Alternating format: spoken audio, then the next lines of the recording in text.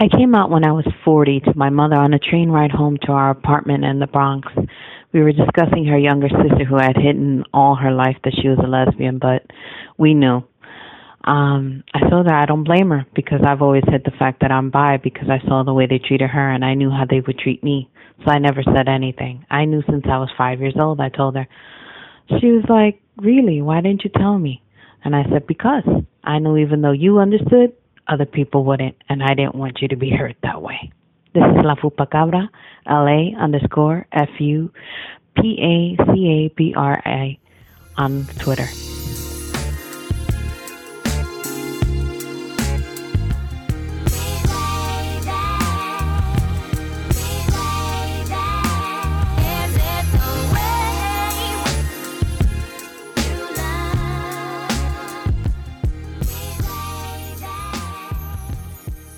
Hey everyone, welcome back to another episode of Gay Side Stories with Trilificent.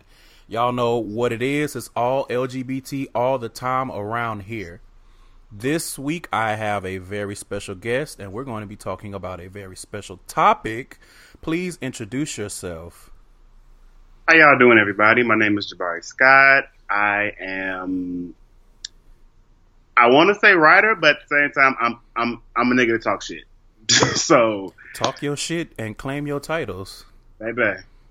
That's it. So this is an interesting pairing because you guys obviously don't know this, but Jabari actually contacted me about being on the show. So I was taken aback by that because it's always strange to me that people actually listen and want to be on this show. Because I think to myself, I'm not doing shit. I'm not talking about shit. I'm just a nigga that shows up. So it's flattering when someone's like, hey, I like what you're doing and I want to be a part of it. So I appreciate that. I thank you for reaching out. And you came with a great topic, something that obviously I hadn't thought of at the time. So this is going to be a good episode. We're going to try our best now. That's all we can do. So, hey, speaking of trying, let's get into the first segment, the School and Life segment. So I have actually listened to some new music.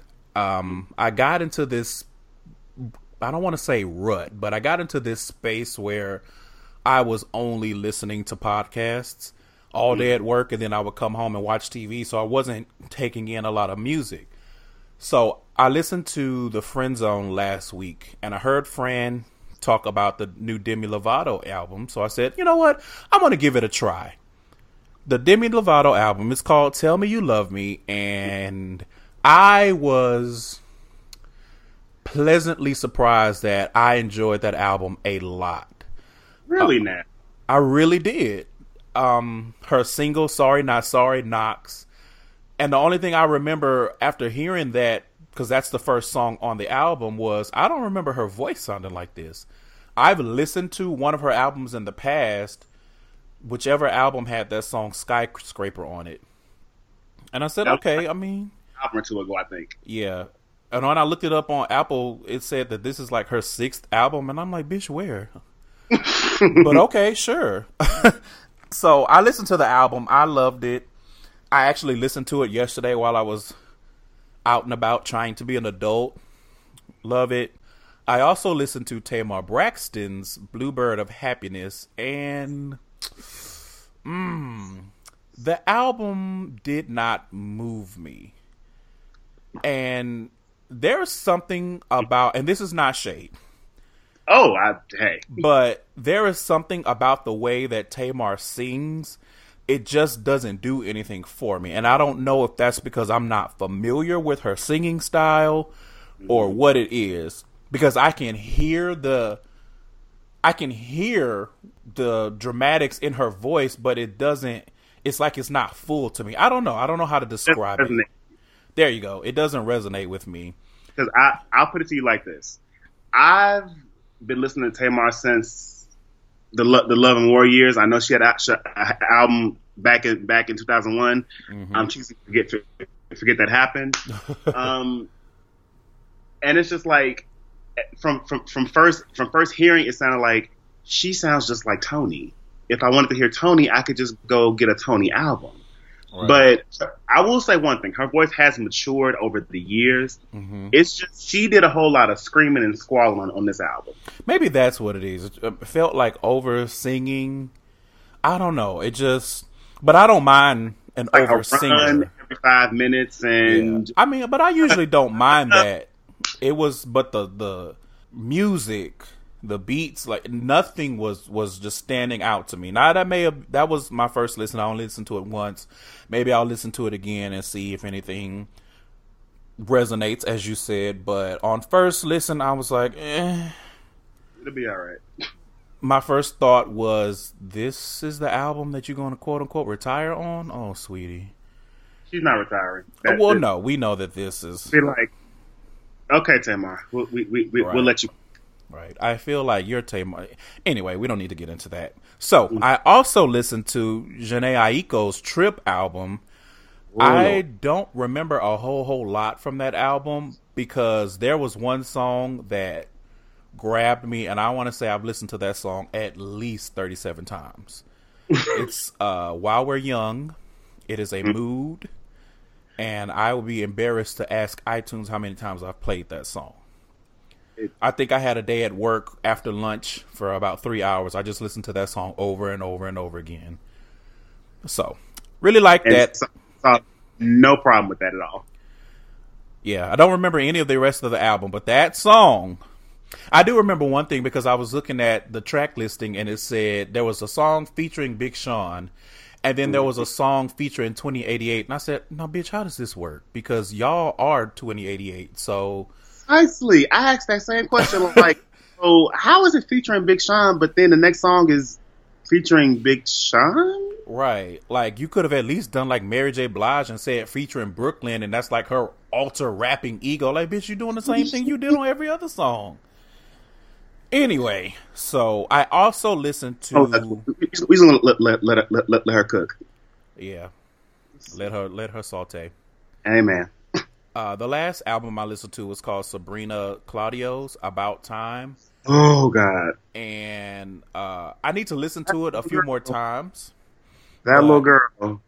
I liked what I heard the first time through. It was just some albums, like if there aren't clear cut songs that reach me when I first listen, like to me it's like a slow burn album, and I like slow burn albums. It's just that I have to concentrate while I'm listening, and if I'm listening at work, I'm not going to be able to appreciate it fully, which is fair.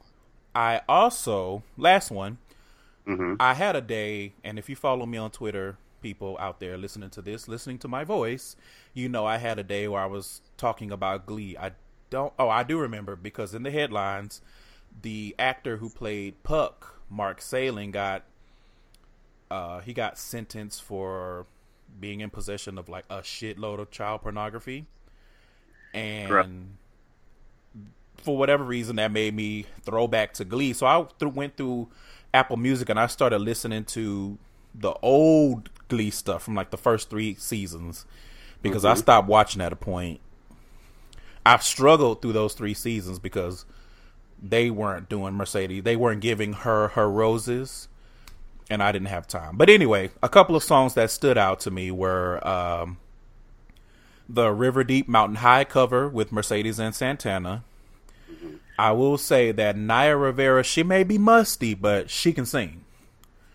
She don't bathe, but she will give you a vocal. But the baby got pipes. She got them pipes. She built like a pipe too, but she got them pipes. See, I wasn't even gonna go there, but hey, sorry.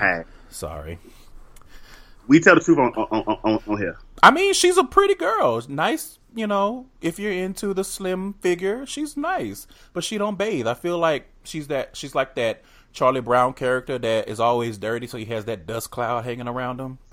Jesus. I also liked the a cappella version of Toxic that they did.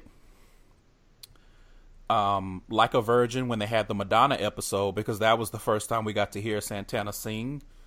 And I remember seeing it, I want to say it was on Twitter. She tweeted about how nervous she was when that episode was getting ready to air because it was the first time she was singing on the show.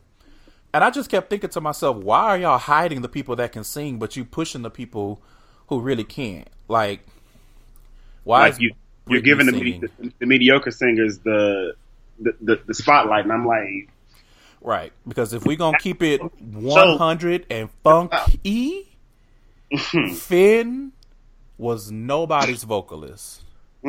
I get it. He was tall and he was like creamy. He was pale to me, but he was tall and he was like cute and all of that. But this was supposed to be a singing show, and singing is not what he was doing. No disrespect to the dead, R.I.P.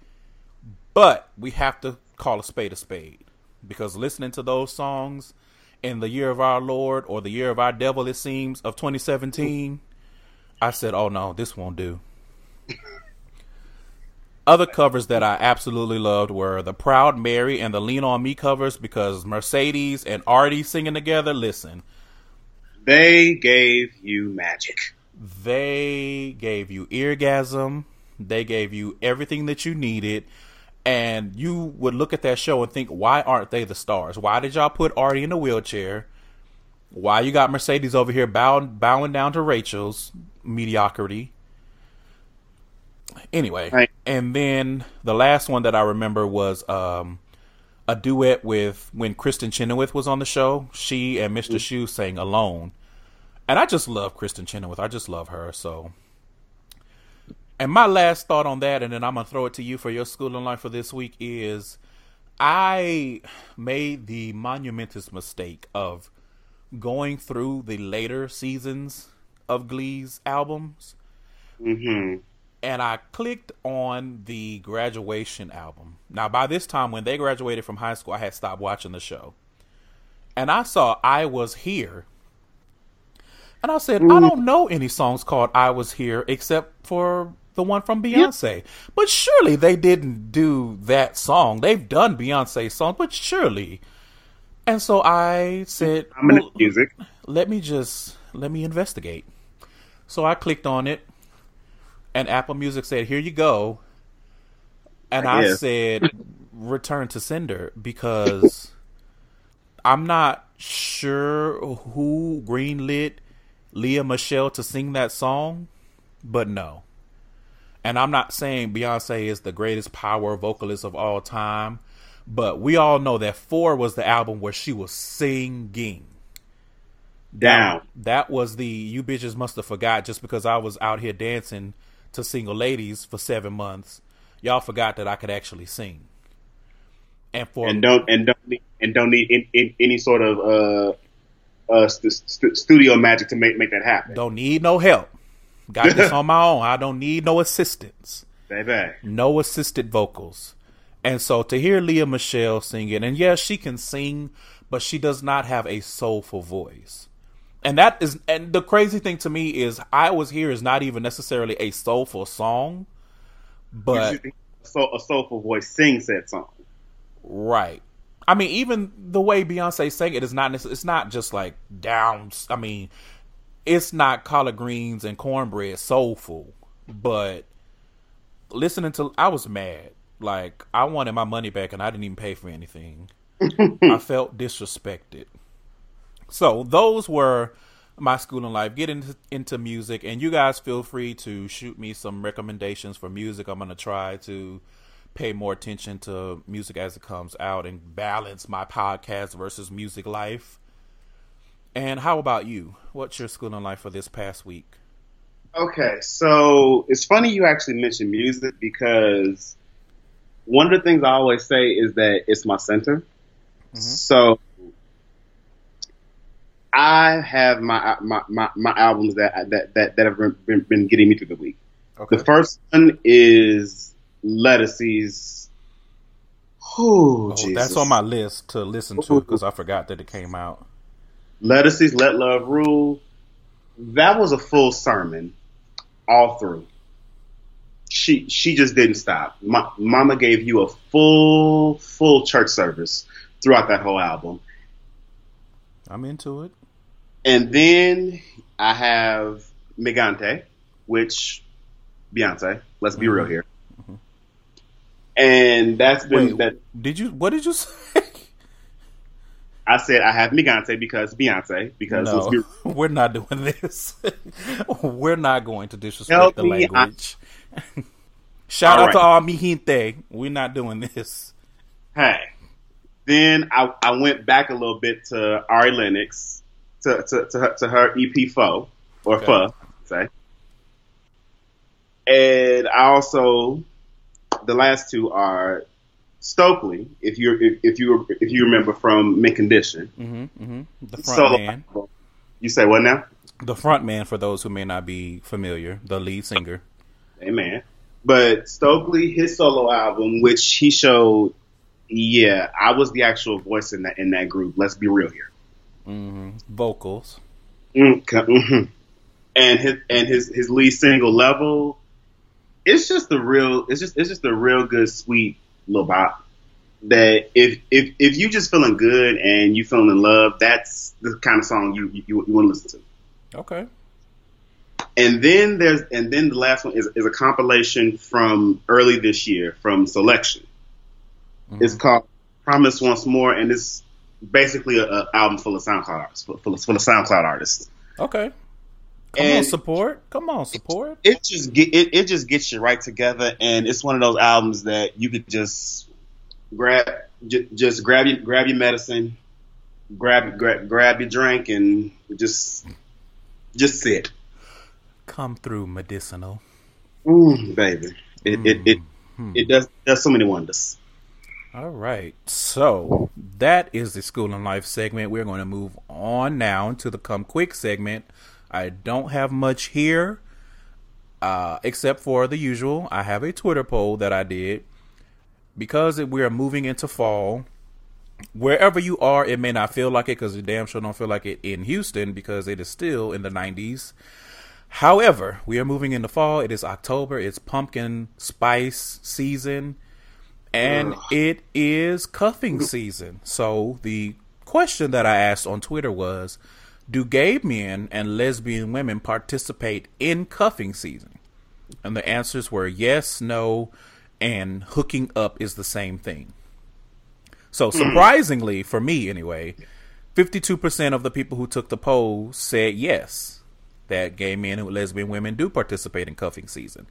13% said no, and 35% said hooking up is the same thing. So I want to ask you first, what do you think about those answers? Do you feel like hooking up is the essential same thing as cuffing season? Because I don't.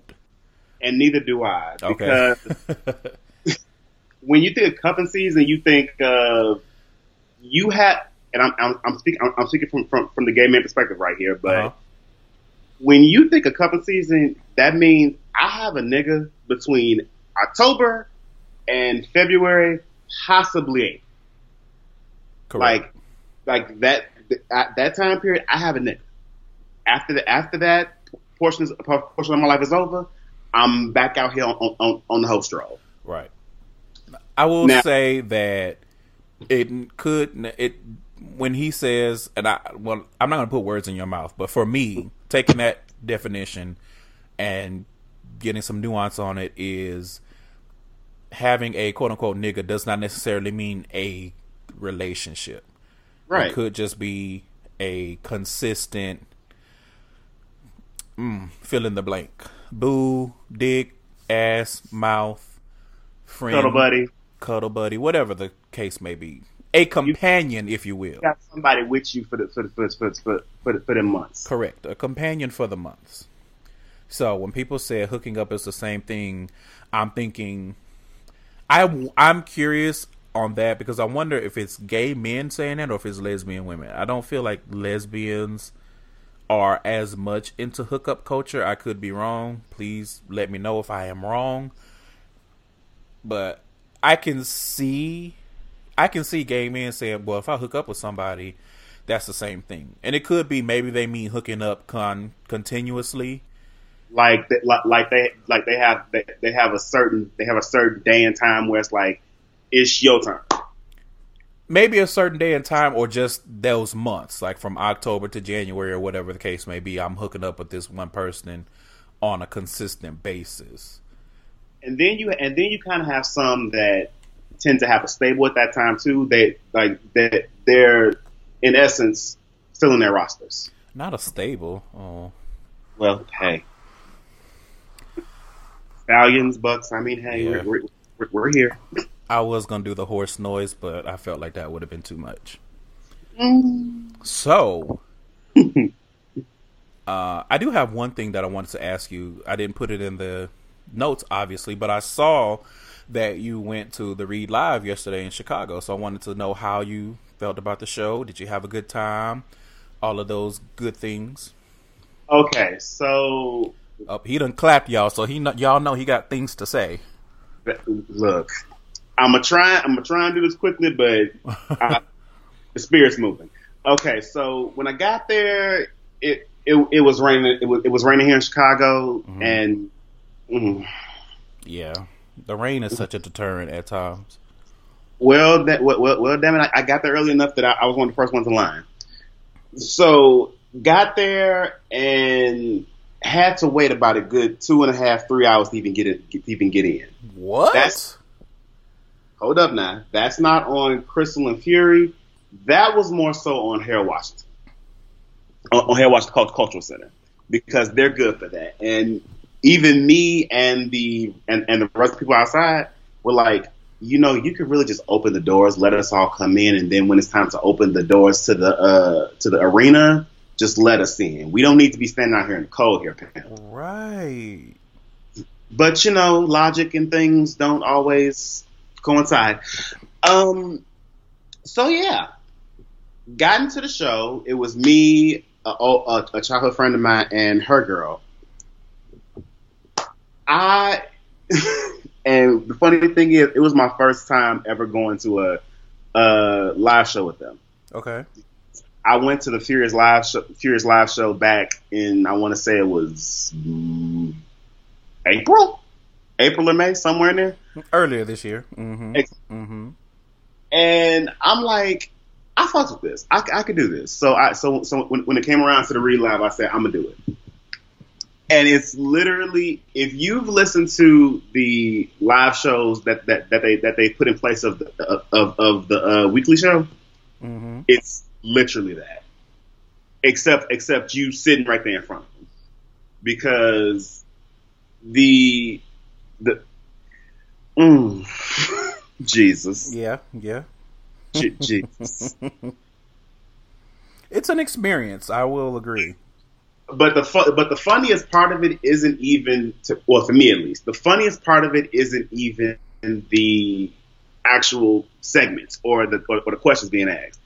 It's Crystal and Fury's faces. Yeah, I was gonna say it's a different element being able to see them. They are hilarious. Because, case in point, this one girl asked a question last night, and I'm about to put her business out on the street. Put her own business out there. This baby, she pretty much just laid it all out, saying her best friend is at war with some other child and her sister because they all been sharing the same penis.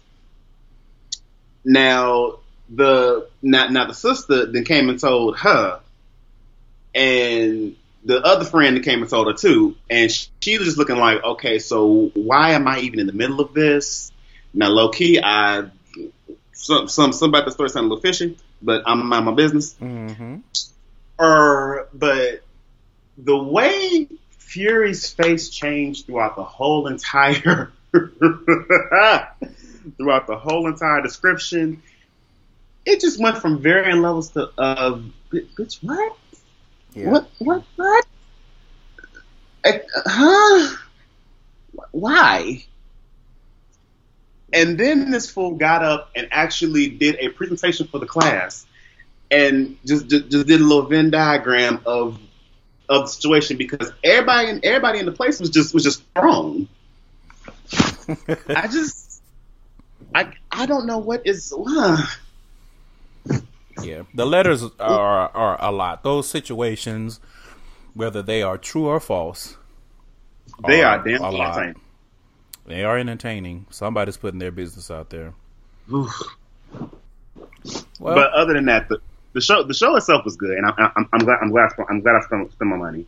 Now, the next one that I want to do is the Friend Zone, because I have to see Friend in person to make sure she's real. I don't no, I haven't been to a Friend Zone live. I have, and I missed Furious Thoughts this last time, so I'll try to catch them maybe if there's a next time. He'll be going on tour again, and the Read live again whenever they make it down here to the H again. In the meantime, I'll just keep trolling Crystal about being famous. Which actually is surprising to me that you have that close relationship with everybody. But then I remember I remember Nikki, and Nikki is all of their right hand. Oh yeah, our close relationship is generous. We are friendly. They are friends of my friends. They know you exist. Some of them. Amen. Yeah. Anyway, so enough about them. This is not their podcast. This is mine. Amen. I just wanted to, since I had the opportunity to ask someone how they enjoyed the show, I wanted to go ahead and do that. Now, we are going to get into the main topic. So, in honor of National Coming Out Day, which is this coming October 11th, we're going to have a whole show about coming out. And like I said earlier, this was Jabari's idea, so I am very, very appreciative that he brought it to me and is wanting to do this on this particular platform. So I have this outline, and we're also going to feature his coming out story, my ramblings from piecing together stories that I've told on the show already, and we also will be featuring some coming out stories from some previous guests of the show. So let's get into it. First and foremost, in your opinion, what are some factors to keep in mind when one is considering coming out of the closet? Whether it's coming out as gay, trans, bi, lesbian, etc., etc. Basically, being on the spectrum. Right. Before you get into that, though, I did see something about coming out as ally, and that's a lie. It's a hell. That is a fallacy. What they meant to say was coming out as asexual and aromantic. Well, I researched it a little bit, and I kept seeing them alluding to like that was part of it. It was all of the other parts of the spectrum, or alluding to them, and then ally. And I said, we're not going to tell. We don't.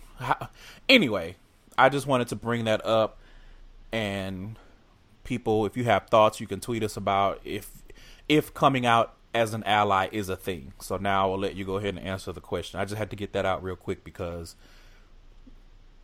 I was just like hell into the gnaw. But I feel like if you're an ally, you don't need to be included. You're supposed to be helping us, not trying to be a part of it and get your own letter and your own shine. But anyway, that's a whole different show. And I'm gonna just say this last thing and let it go. The thing that gets me is you're coming out as ally. Why are you're not coming out as anything, sweetie? Yeah, nothing's changing for you. You're just telling people I don't hate people on this LGBT spectrum. You're not coming out as anything. Your life is not changing. You are not to hate them either. That's literally it. Yeah. But anyway. So factors to keep in mind when you are a part of the community and you are considering coming out. Okay, so the first factor that comes to mind for me is will your safety and security be compromised if you come out? Absolutely. That's one of my top. I only have 3, and that's one of my top 3 is you definitely need to consider your safety, especially in these perilous times and this time where people are feeling emboldened to do things to you, to say things to you, to try to take your livelihood away from you or take your life away from you. Definitely you need to be mindful of your personal safety. And the thing of it is like if I were to come out and say that I'm gay, lesbian, bi, trans, intersex, queer, all the rest of the letters. Mm-hmm. If I come out and say that, will yes, my quality of life will change because I am coming out, but will my quality of life be compromised by coming out? Exactly. And that could be, and that could come under the umbrella of your family, of your friend groups, of your livelihood, i.e. your jobs, of your relationships. Like, will what I've come to know be compromised? Right.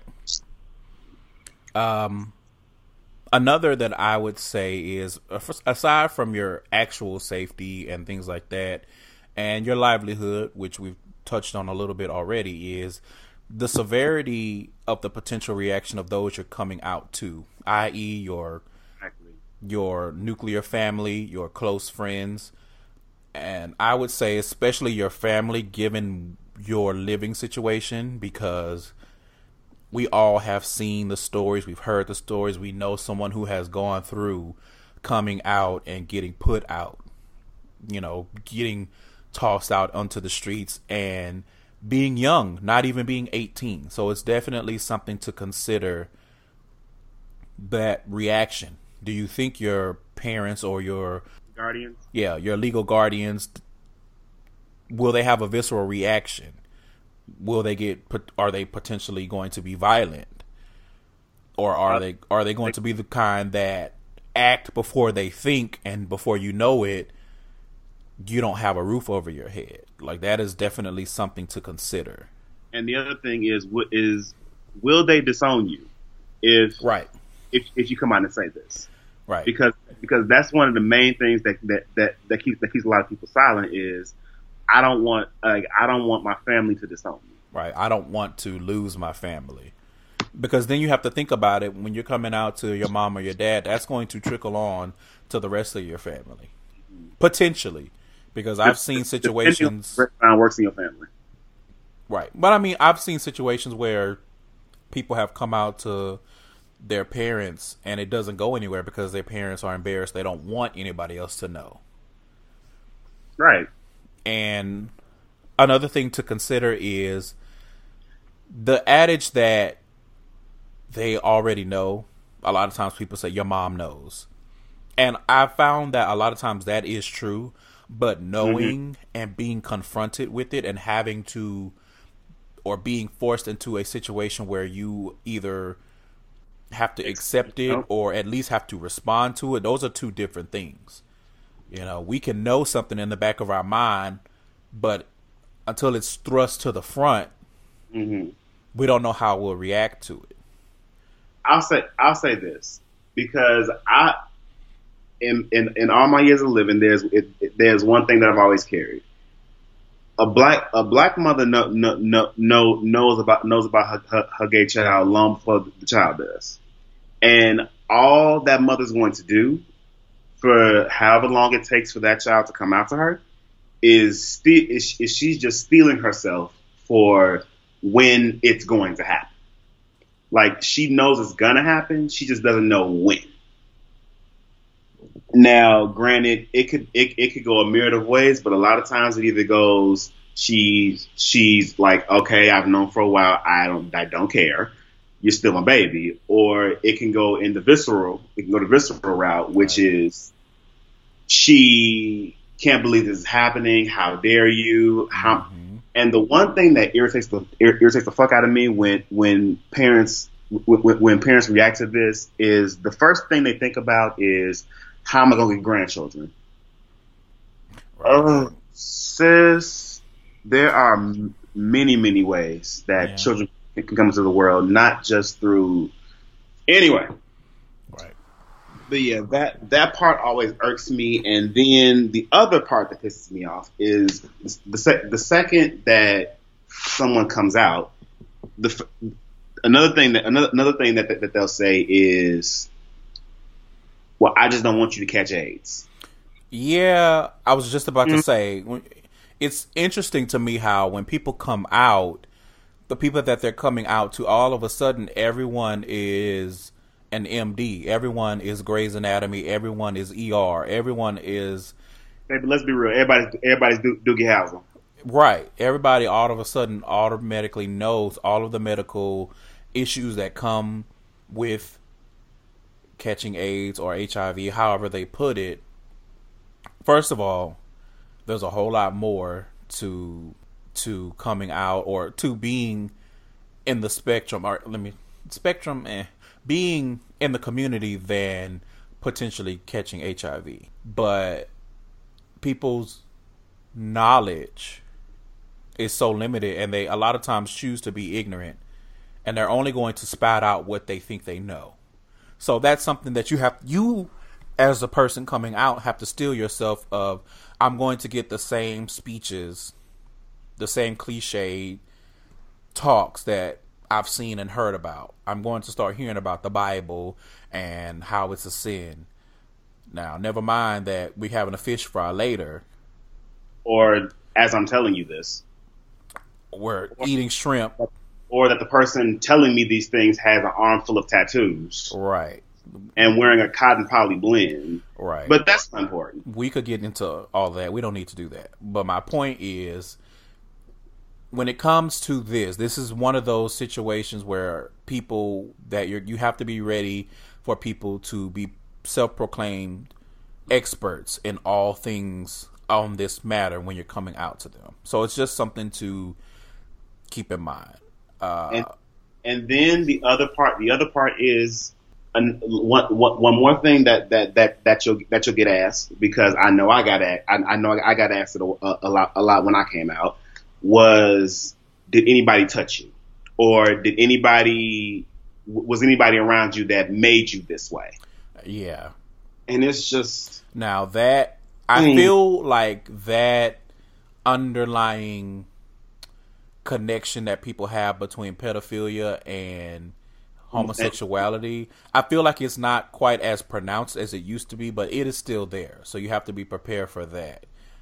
Like it's not as I'll say it's not as prevalent, because, right, as you said, it is still there, but at the same time, a lot more people are starting to realize that pedophiles just like anything. Yeah. Like a lot of them just like little kids. Yeah. There is no guide to pedophilia. It's just they tend to just like little kids. Right. And then on the lighter side, but I feel like still embarrassing, be prepared for someone or many people to ask you whether or not you're a top or bottom. Oh God. I've never been asked that, I don't think, in that way. I've seen that a lot. I don't really understand why that is a factor, but I feel like it's rooted in, the throes of masculinity and whatnot, of as long as he is not the one getting fucked, then it's okay, or I can deal with it. Like things of that nature. And as long as he or she is, well, actually not she, as long as he is the man in the relationship, or she is the woman in the relationship, it's all good. I can deal with that. Right. But then you have your parents who are more quicker to disown their feminine sons or their masculine daughters. Absolutely. Because they don't want the whispers and the stigma of having a gender nonconforming child. And I'm like, but I feel like that's even a different. I'm not saying that people that fit those identities don't come out or don't have to come out, but I feel like they may have a different experience than if they were more cis, because if you are non-gender conforming, then you're not hiding, quote unquote, anything, or it's more so on display. If you're a more effeminate boy, there's not as much to relay in this situation because people have already made their assumptions, versus, or if you're a more masculine girl, and we're talking about even a tomboy, but I feel like that to a certain extent, because people expect tomboys and they automatically assume at some point she's going to grow out of it. But as far as if you're like a masculine boy, masculine girl, then I feel like that's a different experience, because you, in most cases, probably are already getting looked at sideways to begin with. And now you're saying, okay, I'm going to come out and make it official. And it could still go left or it could go right. You just never know. So speaking... It really just depends on how... Of anyone going through this, the person coming out knows what they're in for, because they know their family and or their friends or whoever they're coming out to. They have at least some kind of experience with these people, so they already know that they're probably gonna react or operate this way.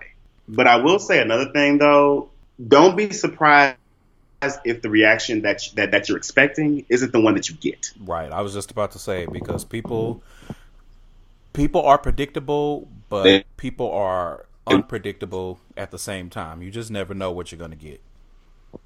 What did Forrest Gump tell y'all? Life is like a box of chocolates. You just never know what you're going to get. In some instances, you're going to get that nasty one with that raggedy ass red feeling that tastes like shit. So just be prepared. So speaking on knowing the people that you're coming out to, how do you feel about the differences in coming out to family members versus friends versus what I collectively have dubbed others, meaning coworkers or just people that are not in your close circle? Right. I'll use myself as an example. All right. For me, coming out to my friends was easier than coming out to my family. Yes, indeed. Because, and this is gonna sound corny and played, but whatever. Your friend, you can choose your friends, not your family. Because with my best friend of almost 15 years, she knew automatically, and when I told her officially, she was like, "I'm glad you finally caught on." And with a lot of my family, it was kind of more of a shock per se, but not so much that it was just like, oh my god, it just came like out of left field. But it was more like they were surprised that I actually did it. Okay. I will agree definitely that in my experience, it has been easier to come out to non-family because those cultivated friendships, I feel like when you get good friends, they are more predisposed to accept you as you are versus family who already has an image. They already have your life planned out for you. Right. So when you come and you start throwing monkey wrenches in the plan and you're taking the right fork instead of the left one, that can be difficult for your family to deal with because they cannot see you living a life that is not the one that they already imagined for you. Right. A lot of times that can be more difficult to combat than anything else. Right. Because it's like, okay, whoever you're gay or whatever you think you are. Because a lot of times, it's a phase of things of that nature. But you'll grow out of it. It's nothing that big. Exactly. But it's that I already imagined you graduating from high school and going to college and meeting somebody in college and graduating college and getting married and having 2 kids and doing this and doing. I already have your life planned out for you, even though it's not my life, it's your life. And now you're telling me that you're going in a whole different direction. I don't know how to process that. And I don't know how I feel about that. Exactly. A lot of family members, I won't even say just parents, because I've seen... Families in general, yeah. Yeah, I've seen uncles do this, aunts, grandparents, hell, even siblings are like, okay, wait a minute, what you talking about? So I definitely think that there's a difference between coming out to your family and your friends. As far as coming out to other people, my question was why. I mean, I couldn't think of a situation where you would have to come out to like coworkers or anything like that.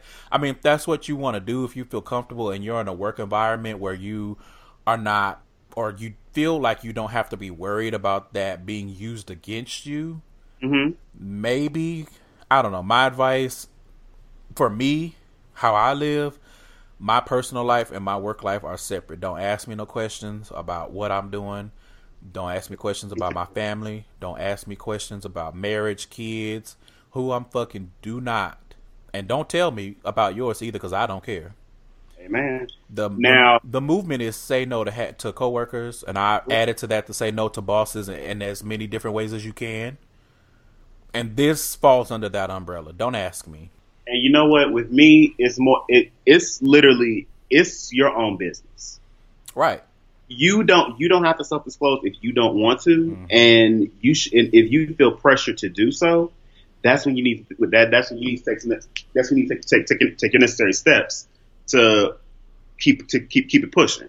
Exactly. Now, obviously, if it's a part of your work, maybe to disclose that, okay, like if you work in HIV prevention and things of that nature, it may be useful. It may be helpful. LGBT counseling or something like that. Yeah. You need to disclose that. But I'm using myself for an example. When I first when I first got my quote unquote big boy job at like 23, I didn't know any of these things because I was never really taught any of these things. So I pretty much told most of my coworkers that, hey, I'm gay. And the one thing that I feel like I messed up with was letting my manager know, because my manager, she was a old Christian woman who used to get down in the 70s and she's 80s. Exactly. So she pretty much looked down her nose at me and made it and basically tried to make my working environment hell. So again, because I'm like 23, I don't really know anything. So I'm just like, okay, it's obvious you're doing this because I'm gay, but I can't really put myself out here on any legal field because that's going to draw enough attention to me, and that's going to be some bullshit that's going to fuck me. That's going to fuck me in the long run. I'm just starting my career. You're about to retire. But that's why I say it's your business. It's your own personal business to disclose. You don't have to tell anyone if you don't want to. Nope. And please do not feel pressured to tell someone, because you feel like if you don't tell this person, they won't do anything for you or care about you. Because trust me, if telling your business is what it takes, then a friend of mine gave me a good one. If all it takes is this to get you out of my life, girl, go take it in the lead. Yeah. And the older that I've gotten, to round off on that point, is I've been learning that sometimes people have to go in order to make room for the people that you are supposed to have in your life. They're supposed to be there. And sometimes, I know that this is controversial to some of y'all, sometimes that includes family. Ooh, say that again. Because a lot of times our families are a lot more toxic to us than we care to admit. And we have been conditioned to think that we have to deal with family. We have to put up with family no matter what. And if that's how you choose to navigate, more power to you. But life is short and life is difficult. And I've just gotten to a point where I'm not going to allow people to be in my life that are making it more difficult for me, family included. Now, if we can get it together and get back to being, family matters as days goes by, okay. But if not, then those voids will be filled. And for me, speaking personally, because you guys know my testimony, they have been. So, last point before we get into the actual coming out stories, I wanted to talk a little bit about the process of outing, either being outed or outing others. So I will start off by saying, in my personal opinion, there are very few valid reasons I can see for outing someone. And a lot of that goes back to the points that we mentioned earlier. You don't know what kind of situation that person is in just because you're mad at them or you're having some kind of issue. You outing someone could potentially put their safety in jeopardy and their life at risk. You just do not know. And I guarantee the reason why you outed them, it's petty. Be over in 5 minutes. Right. Or even if it takes you a while to get over it, it's not something that's lifelong. Whereas you outing them and the potential damage that you've done in that process, that's a lifelong. Like that's a scar you're putting on someone. And even if they've hurt you, because I can see some formulations of, well, what if he was DL and he did this and he did that and he did, okay, fine, whatever the case may be. But that's still his business. That's still his business. And you're not going to heal the scar that he put on you by scarring him. That's not how this works. All you're gonna do is just make a deeper dig into you. Right. You may feel better for a little while, but in the long run, it's not going to provide you the healing that you think you're going to get. Exactly. There are very few instances where being petty is actually helpful and healing. It feels good as fuck. I'm not going to lie. Being petty feels good, especially when someone has done you wrong. A dog walked your ass. Being petty and doing something like that, it feels good. But in this case, shy away from it. Just don't do it. And the thing of it is, it doesn't matter what you feel they've done to you. Telling someone, like telling that person of business to someone else or to everyone, that tells me a lot about you as a person. Right. And that shows me that I don't need to put anything else into you. I've wasted my time, which that's a whole nother segment for another day. And see, you are that petty and vindictive that you would literally try and destroy my life because you feel like I destroyed mine instead of actually coming to me and talking to me like an adult. Mm-hmm. I would say in that it's more than just embarrassment or being scared of being your real self. Like, you never know what someone is going through and why they have chosen not to come out. Maybe they have a job where they're not going to be able to eat if people know. Exactly. There's tons of, look at the entertainment industry. There are more people have been coming out as gay and bisexual and all of that, but we still see articles of people saying, I come out. Like, how many times have we seen people come out and then you never see them again? Or if you have, it's obscure. You have to go on a hunt to see what they've done since they've come out. Everyone is not Ellen. Everyone is not going to come out on primetime TV and somehow finagle that into a whole career. And especially, and I will add to this, and y'all can fight me if you disagree, especially if you are melanated. Ooh. Because and that's right where I was going. I can see it on your face. Like y'all keep forgetting that being black in this country is stressful enough. Mm-hmm. Adding that added layer of being a homosexual, mm-hmm. or being a transsexual or bisexual or everything else. Yeah. Adding that extra layer on top of that. Mm-hmm. That means that you get the hate and the vitriol from white people, mm-hmm. and then you get the same hate and vitriol from people who look like you. Yep. Because they've been taught to hate what you are. Yeah. Even if they don't know why. Yeah. So I understand why some people choose not to disclose that, but the whole DL argument with that. Everybody's journey is different. Case in point, something that came to mind that I was reminded of when I was thinking about this is the last Olympics that we had. Do you remember that article that came out with that reporter who went down to the Olympic Village and was on Grindr chatting with athletes, and then went back and wrote this whole article? And pretty much gave all the details of these athletes other than their name. And some of them lived in countries where being homosexual is a crime, like a punishable offense. So I think some even by death. And this is what I was alluding to earlier when I said outing someone could put their safety at risk. Because if someone, and you may be thinking, oh, well, it's, they're in the Olympics, they didn't use their name. But if I'm from a country that does not get a lot of shine in the world, and I have athletes that have gone to the Olympics, I'm going to be looking at everything.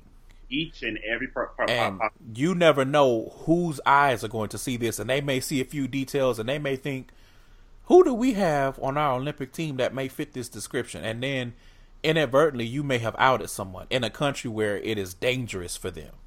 And see, the thing about it is, people are going to connect the dots. Always. And if they don't connect the actual dots, I promise you, they will get their Sharpie and they will bubble in some dots. Come on now. Now let's be real. Now out that part I understand. If it is dangerous for you to self-disclose, do not do it. Yeah. But this is not only is it potentially dangerous, but this is their livelihood. I'm an athlete. That is my job. Exactly. But me personally, I just mean the ones that lie for second line. Well, yeah, that's a whole different thing. This is a specific example, but in any case, you never know. And another point, and this is my last point on this, to be quite honest and to be fair in the discussion, you don't know what the reaction of the person you're outing is going to be. Precisely. So I'm going to say this. If you are bold enough to out someone, be prepared for them to whoop that ass. All right? Be prepared for them to bring it to your front door. Because guess what? Even if they are a liar. Not 3 months ago. Not 3 months ago. The Breakfast Club pretty much advocated for the murder of trans women. So, people. Mm-hmm. And understand.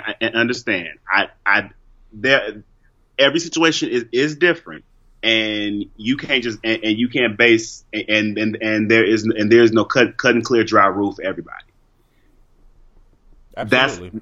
This is why it goes back to what I was saying before.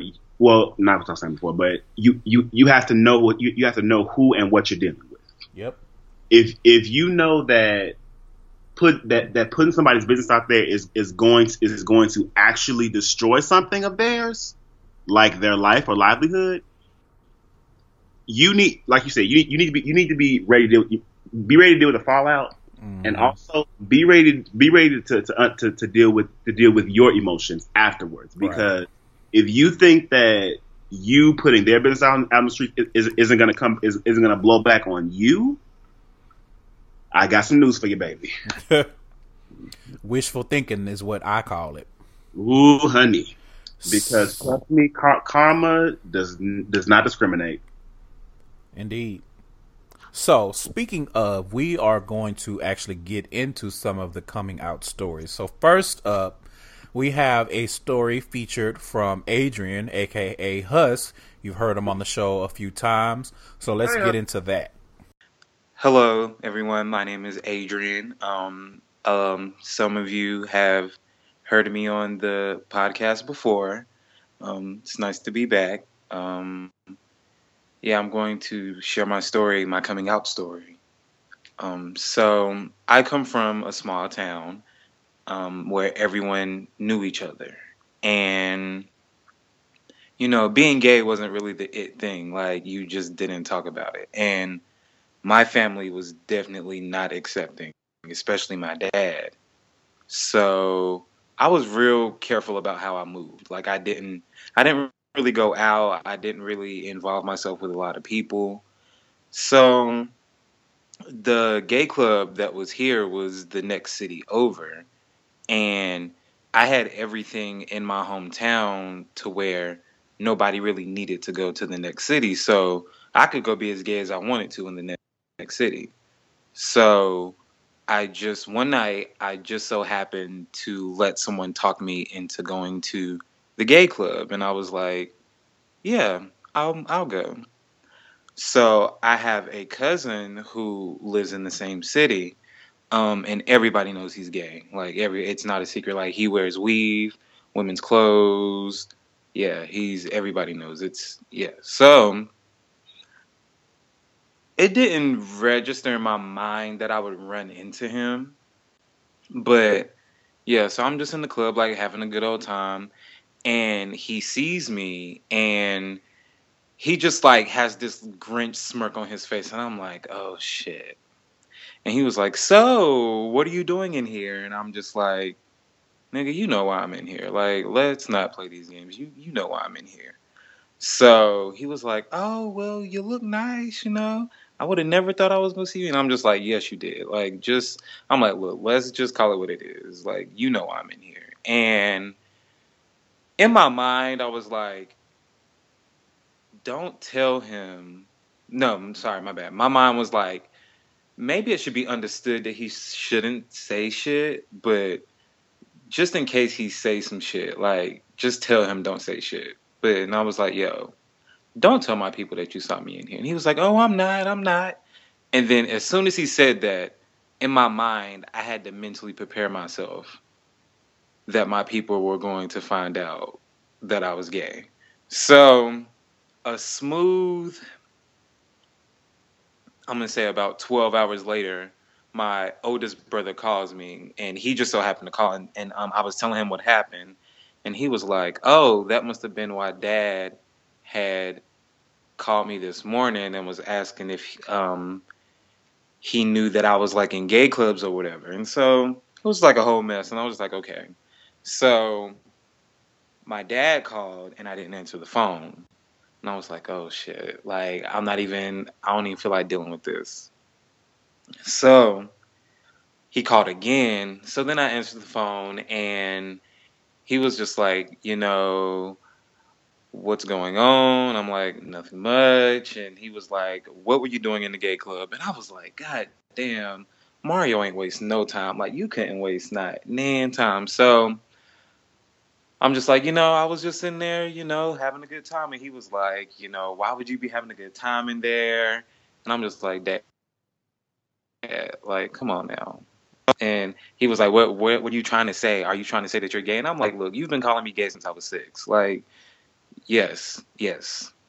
And so he was like dead silent for about 30 seconds. And he was like, well, you know where that puts us? And I was like, yeah, I do. And I hung up the phone, and me and my father didn't speak for about 2 years. Yeah, that's what happened. That's about it. And it took him a long time to get over it. He's actually still not over. We're actually still in the process of working through it. It's an ongoing thing. But yeah, that's my coming out story. All right, you guys, and we are back. So now we're going to move on to the next coming out story, and I want Jabari to go ahead and tell his story. Okay, so I'll make mine a bit quick. I came out at the age of 18, 19. Come on, young whippersnapper. Okay. Shortly after. No, I'm lying. Actually, I broke up with my girlfriend, Beard, when I was 18, 19, and I went through a long depression, like to the point where I contemplated suicide. Mm-hmm. Had the plans already made out and was ready and raring to go. The thing that stopped me, however, was I got because the plan was to drop to the bottom of the lake, but when I got there, I just couldn't do it, and I cried fat baby tears. And from that moment forward, I said, I'm not living this. I'm not living this lie anymore. So I went on the path of telling my friends, telling my god sister who I am extremely close to, then to like my older sister who I'm extremely close to, and then it got to my mama. I remember this like it was yesterday. I was 21, and I just gotten home. I just gotten back from church. Surprise, surprise. And the sermon was about confronting your demons. Ooh. Exactly. So went to go tell my mother, and it's funny. We talked about outing, because by the time I got home to her, she told me, "Come and sit down. I need to talk to you." And I'm sitting there wondering, like, okay, what the hell? And turns out that my godmother, her little sister, had already kind of alluded to the fact that I was going to come in and tell her. I was going to come in and tell her this. Mm-hmm. So she and I got like, well, we didn't actually get to a screaming match. I just got frustrated because she kept asking me like, why would you come and tell me this, blah blah. So I left out and went to go talk to my best friend. She pretty much calmed me down, got me off the ledge, so to speak. And I went back to my mother, and she pretty much just said, "Excuse me, I don't care what it is. I don't. That doesn't matter to me. You're still my child." And that part fucked with me, because that's why I said earlier, don't be surprised if the reaction you're looking for isn't what you get. Yeah. But that was 6 years ago, and I've been living happily in Homo for 6 years now. All right.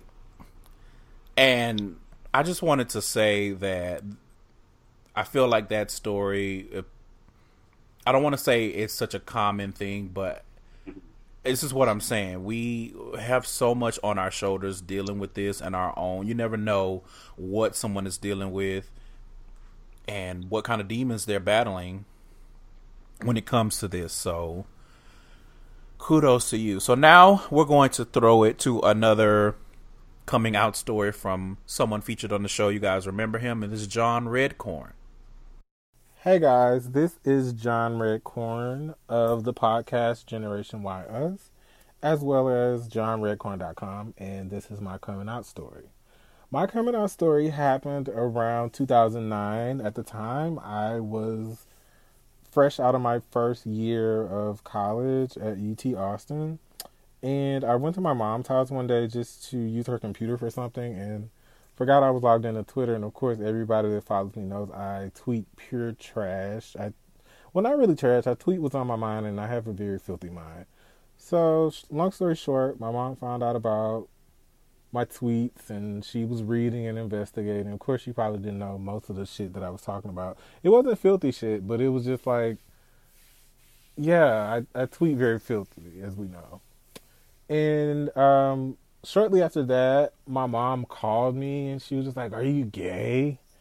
And my mother is so, again, like every mother, every Southern Black Baptist mother, she's professionally, basically she's against gayness professionally. It basically should be a job title. And, I told her the truth. She wrote my dad a letter shortly afterwards. And my dad asked me he basically asked me what was the letter about. And I told him, I told her the truth, and she didn't like the answer. So, yeah, it's whatever. So I guess I came out against my own will. And me and my mom still have little hurdles that we have to get over because of that. Because, again, she's super anti-gay, but yeah, whatever. So, I guess I could say, if you guys are coming out, please be respectful of other people's, their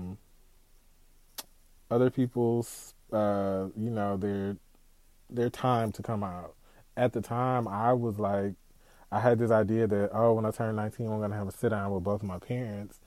And I never had that chance. So if you do know somebody that is trying to come out, or you're trying to come out, just take your time and, yeah, make best decisions for yourself. That's it. Thanks. All right, and we are back. So now it is my turn. And as I have said on this show many times, I don't have a proper coming out story. I have never truly come out to any of my family. We've had conversations about it, but as I have said on the show also, you guys know I have a lot of issues with my family. So imagine your relationship with your family being so jacked that the sexuality can't even bubble to the surface because there's so many other issues. And a lot of people who know that story or who have heard that story, go back to episode 10 if you're interested and you don't know it. A lot of people are surprised that the root cause of that was not my sexuality. And looking back on it, I would say maybe a small part of it was, but we just had a lot going on. So anyway, I will say that I did have an instance where I did come out to people. And I talked about this on a previous episode. My ex-roommate, I think that was episode 12 when I told the story about her. I decided to come. I was in college, and I decided I want to come out to the people that I'm closest to. And at that time, it was her, and it was a friend of mine, an ex-friend at this point, that I had actually grown up with. And I think I talked about him on the show too. Way, way, way long ago. This was a friend. I mean, when I say grew up together, like, this is a person that I played Power Rangers in the front yard with. We played video games. We had an argument about how to say Ryu or Ryu from Street Fighter. Like, we had an argument. We were pissed at each other. So we grew up together. So I said, I'm going to come out to them. We all are friends, and this is just going to help me. I don't want to have to do that weird little smile and head nod when someone starts alluding to me having a girlfriend or having sex with a woman or something like that. I said, enough is enough. So I believe I did it through email. And I emailed her and I told her what the deal was. And I emailed him and I told him what the deal was. So she came back to me and she was just like, I kind of already knew, but I appreciate you trusting me enough to actually tell me. It doesn't change anything. Like, we still friends and we still going to the football game this weekend. So what's up with the what's up? And that made me feel good. I won't lie. It does feel good when the outcome that you're hoping for comes to fruition. On the flip side, the guy that I grew up with that we lost contact and we came back in contact in college, he never responded. So I reached out to him and I'm like, hey, did you get my email? And I don't even know I don't want to say he went full hotep, but maybe he did. I don't know. He basically told me though that yeah, he got it, and it's disgusting, and he don't ever want to hear about it. We don't ever need to talk about it again, etc., etc. And I was just like, wow. Like, it would be different if we had just met in college, but I'm like, my dude, I've known you since I was like 7.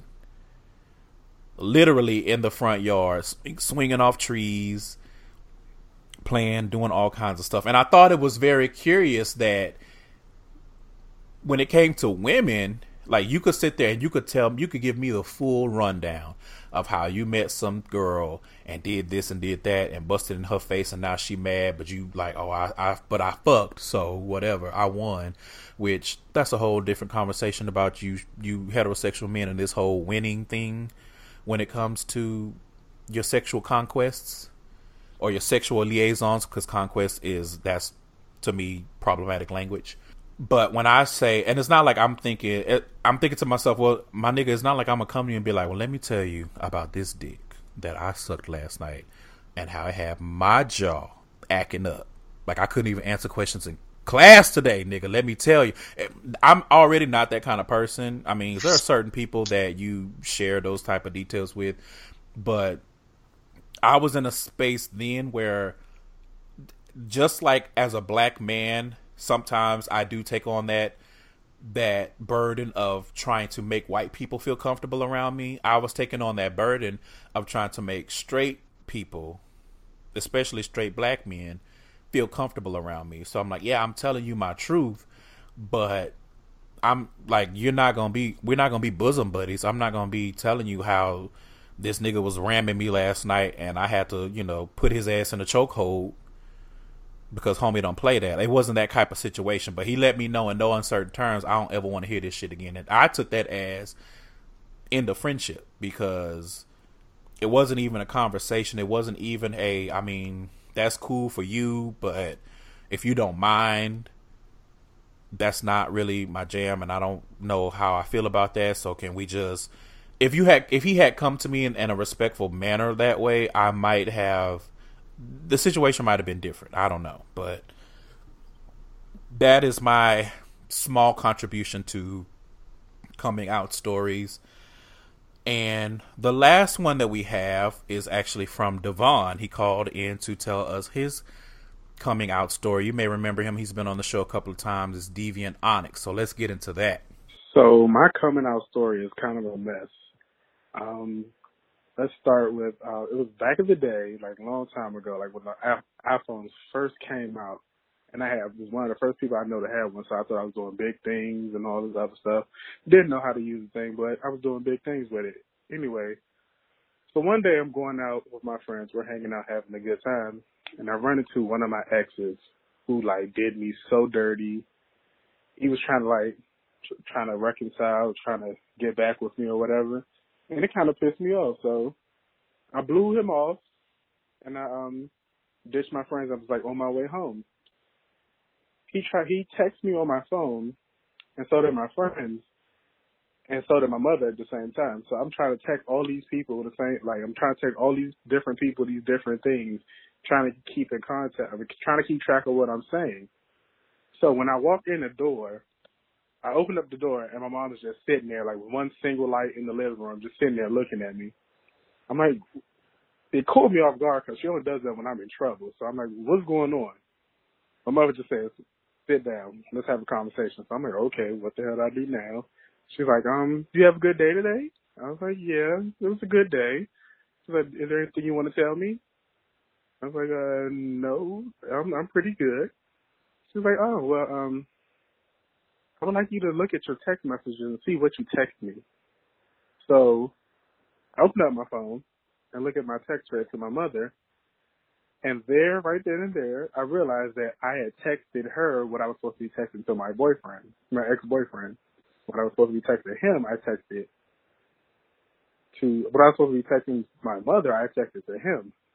So in this text, I'm cussing him out, telling him he ain't a shit nigga, worst decision ever, he is a terrible dude, all this other stuff like that, basically saying he ain't shit.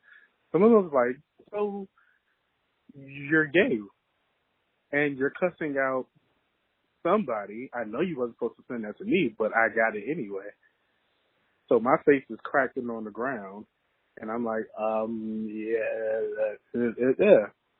She's just looking at me like she wants to laugh, but she's trying to keep a stern face, and it's tearing me apart because I'm mortified that I actually sent this to her. But long story short, I sat there and I told her exactly when I knew I was gay, how I met this dude, what happened between us, and it was pretty cool. She understood, and it was pretty funny. And then I think the next week I actually came out to my cousins. It was funny because I was tweeting something on Twitter this is what, all right, you guys, we are back, and we're going to wrap this conversation up. We have one more question. Actually, Jabari, this is your question. And it was, how does one deal with the aftermath of coming out? So I'm going to let you tackle that first before I either add my own thoughts or just do the Tamar praise clap to what you say. Okay, so the reason why I wanted to add this question in is because we always talk about the actual act of coming out, but we don't actually talk about, okay, so what happens next? And you can actually attest to this too, but after you come out as gay, there are a couple more coming outs that you have to do. Oh yeah. You have to, like, in some circles, you got to come out as top, bottom, or verse. In some, trust me, we're here. But in other circles, you have to come out as a different part of the community, like Twink, Bear, Daddy, X, Y, and Z. Then sometimes you have to come out as liking BDSM, which that's one that I had to do. So we don't really talk about what happens after you've accepted it and you pretty much told your truth. Mm-hmm. So the one advice that I can give the young people, or shit, in some cases, I was gonna say, doesn't necessarily have to be young people. It's like in some cases even the elders. Mm-hmm. It's just once you let it go, let it go. Yeah. After you've said your piece, there's nothing else you need to do. Just live your life to the best of your ability. Mm-hmm. Whoever doesn't accept it, push them right on to the side and say, "That's nice, sis. Have a nice life."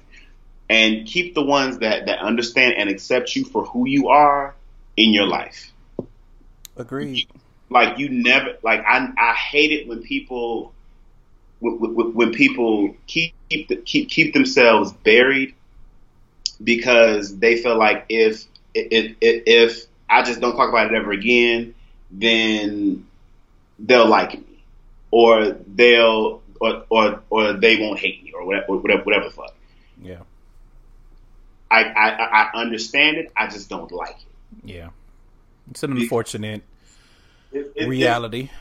It's an evil that's there, but I am hoping that as the years go by and things get a little more tolerable, that's not a thing. But here in the year of whatever the hell we got, 2017. Mm-hmm. I just ask that once you come out, just leave it where it is. Yep. So I would say, how do you deal with the aftermath of coming one day at a time? As with life, you have to take it one day at a time. I'll piggyback a little bit and agree with your point on do your best to surround yourself with those that give you love and support. And even if that means distancing yourself a little from family who may take a little longer to come around or may not come around at all, do what you have to do for your own benefit. And because of all things that you need in this time of coming out, you need that love and support, because most likely when you're coming out, you're already doubting yourself. You already are dealing with so many emotions and so much. Do your best to surround yourself with people that love and support you. And I would also say, if you can, and if you feel like you need to, but a lot of times I feel like we do, talk to someone, talk to a therapist, talk to a counselor. If you have a best friend that you can confide in, talk to them. Get a diary, something where you can get your thoughts and emotions out. Look for free resources. If you can't afford therapy, look for something free. Look for some type of number that you can call, or people that will give you that time to let you talk and things of that nature. There are a lot of resources in the community for the community, but because it is the community, sometimes you have to do the legwork and search for them, because that stuff is not always plastered. It's not always easy. I won't say it's not easily accessible, but if you don't know it exists, then you'll never go after it and you'll never seek that conversation with someone. So, and my last thought on that is, do not feel pressured to accept anyone's tolerance. Oh, please say that again. Because I'm going to give that, let me let that resonate for a bit, because I feel like most of us, if you are at our intersection of black and in the community, you will have some religious person telling you something to the effect of, well, I hate the sin, but I love the sinner. Yeah. And if that is what someone tells you and that's what they believe, that's more power to them. I'm here to tell you, you don't need that kind of tolerance, especially from family or people that you are giving space in your life and energy from you. You don't need to be tolerated. You need to surround yourself with people that celebrate you, that celebrate the things that you celebrate, and that love you. If you hate the sin but love the sinner, do so from a distance. Thank you so much. And I'm just gonna say one. I'm gonna say one last point, and we can move on. Once you also come out, remember that and this is for the youths, the 18 to 24 year olds. Remember that your coming out is coming at the same time as your burgeoning. So understand that you're gonna stumble and make mistakes within figuring out where you stand as a gay man, gay woman, bi man and woman, X, Y, and Z. You're gonna stumble and make mistakes. That doesn't mean that you yourself are bad or a bad person. It just means that you still have growing to do. Yeah. And as a matter of fact, that can be added to the elders too. Please don't be hard on yourself if you don't know everything coming in the door. Trust me, none of us did. Right. And the majority of us acted like we did, and we have no clue. Oh yes. We are making this shit up as we go along. Oh yes, absolutely. And also do not feel do not feel pressured to keep people in your life because they were around from the beginning of your journey. Yeah. Please don't do that, because just like with anything, you're gonna outgrow people, and you're going to shift and go in different places. Yeah, and that's okay. It's part of getting older. It's part of maturing. I can think of a lot of instances where people have had certain types of friendships in their 20s or in their early 20s to mid 20s. And then you get to a point where it's okay, being in the club every weekend is not a priority for me. And doing this is not a priority for me. Doing that is not a priority for me. And that can cause a lot of rifts. But it's just maturing, and it has to do with sexuality, but at the same time it doesn't. It's people mature at different rates. And like you said, you don't have to feel obligated to hang on to these friends that you went out to the club and had a good time and were throwing up in the parking lot when you were 24. Now you're 30, your priorities are different, and maybe theirs have not changed, or they've changed but they don't align with yours. Sometimes we just have to have those conversations with them and with ourselves, and we have to do what's best. You always have to do what's best for you, because at the end of the day, you are your first and only priority. Exactly. Even if you have people that depend on you, you're no good to them if you are not good to yourself. You got to take care of you first, because if that person is trash, guess what? The rest of everything in your life is going to be trash. Yeah. And I didn't want to take it there, but I mean, that kind of goes without saying. If you surround yourself with a bunch of trash, eventually your shit is going to stink. I mean, hey, it is what it is. But that is our conversation about coming out. Again, National Coming Out Day is this, I believe, Wednesday, October 11th. So by the time you guys hear this, that will be the day. If you have not come out and you feel the need, or you feel like you're ready, more power to you and prayers to you. If you're not ready, it's okay. Do it at your own pace. Don't feel obligated to come out just because it's a day, or just because you hear this, or just because someone is hinting or giving you that eye, giving you that little elbow, like, hey, it's coming out day. Don't you have something to say? Don't feel obligated. Your truth is your truth, and you don't have to share it until you're ready. And also, don't let people have the monopoly on your business. Yeah, because your business is your business. Exactly, because people will want you to come out on their schedule because they don't want to have to hold that secret for you anymore. Right. It's not up to them. If you are not ready, don't do it. Exactly. And also live responsibly and use condoms. All that good stuff. All that good stuff. Learn about learn about what it means to be out and be what you are, whether that's bi, trans, gay. I don't like the terminology lifestyle, so learn what it means to live in your intersection. I like that better. Learn what it means to be happy for you. That too. Absolutely. So we are going to wrap the show up with the queer query. So I got 3 questions so people can get to know you a little bit more. So first and foremost, what's your favorite TV channel to watch? Okay, so I don't really watch that much TV as of late. Mm-hmm. Now, granted, Scandal, How to Get Away with Murder, all that's a total different. That's a whole different scenario. So, can I say my favorite TV show to watch? Sure. Right now. Okay. So my favorite TV shows, I should say, to watch now are, as I just said, Scandal, How to Get Away with Murder, Blackish. That new show, The Mayor, is actually pretty funny. It's corny funny. Okay.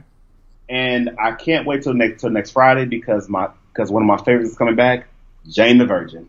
Can't wait. I love Gina Rodriguez. She is just, bless her. I feel like I remember you talking about that when you were on the outline. Let's see. My my go-to channels to watch are either HGTV, yes, I'm an old lady, or Investigation Discovery. I am definitely an old lady.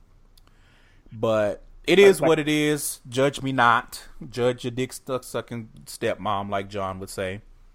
Next up, what do you do to relax? Okay, so it's kind of a process. First, I burn some Palo Santo, and I actually have playlists to help me relax, and just turn that on, get all my space on my vibe, and I'll either light a blunt and let my mind wander, or I will get in my bathtub with some lavender scented bubbles and a Bath and Body Works candle, and let Calgon take me away, child.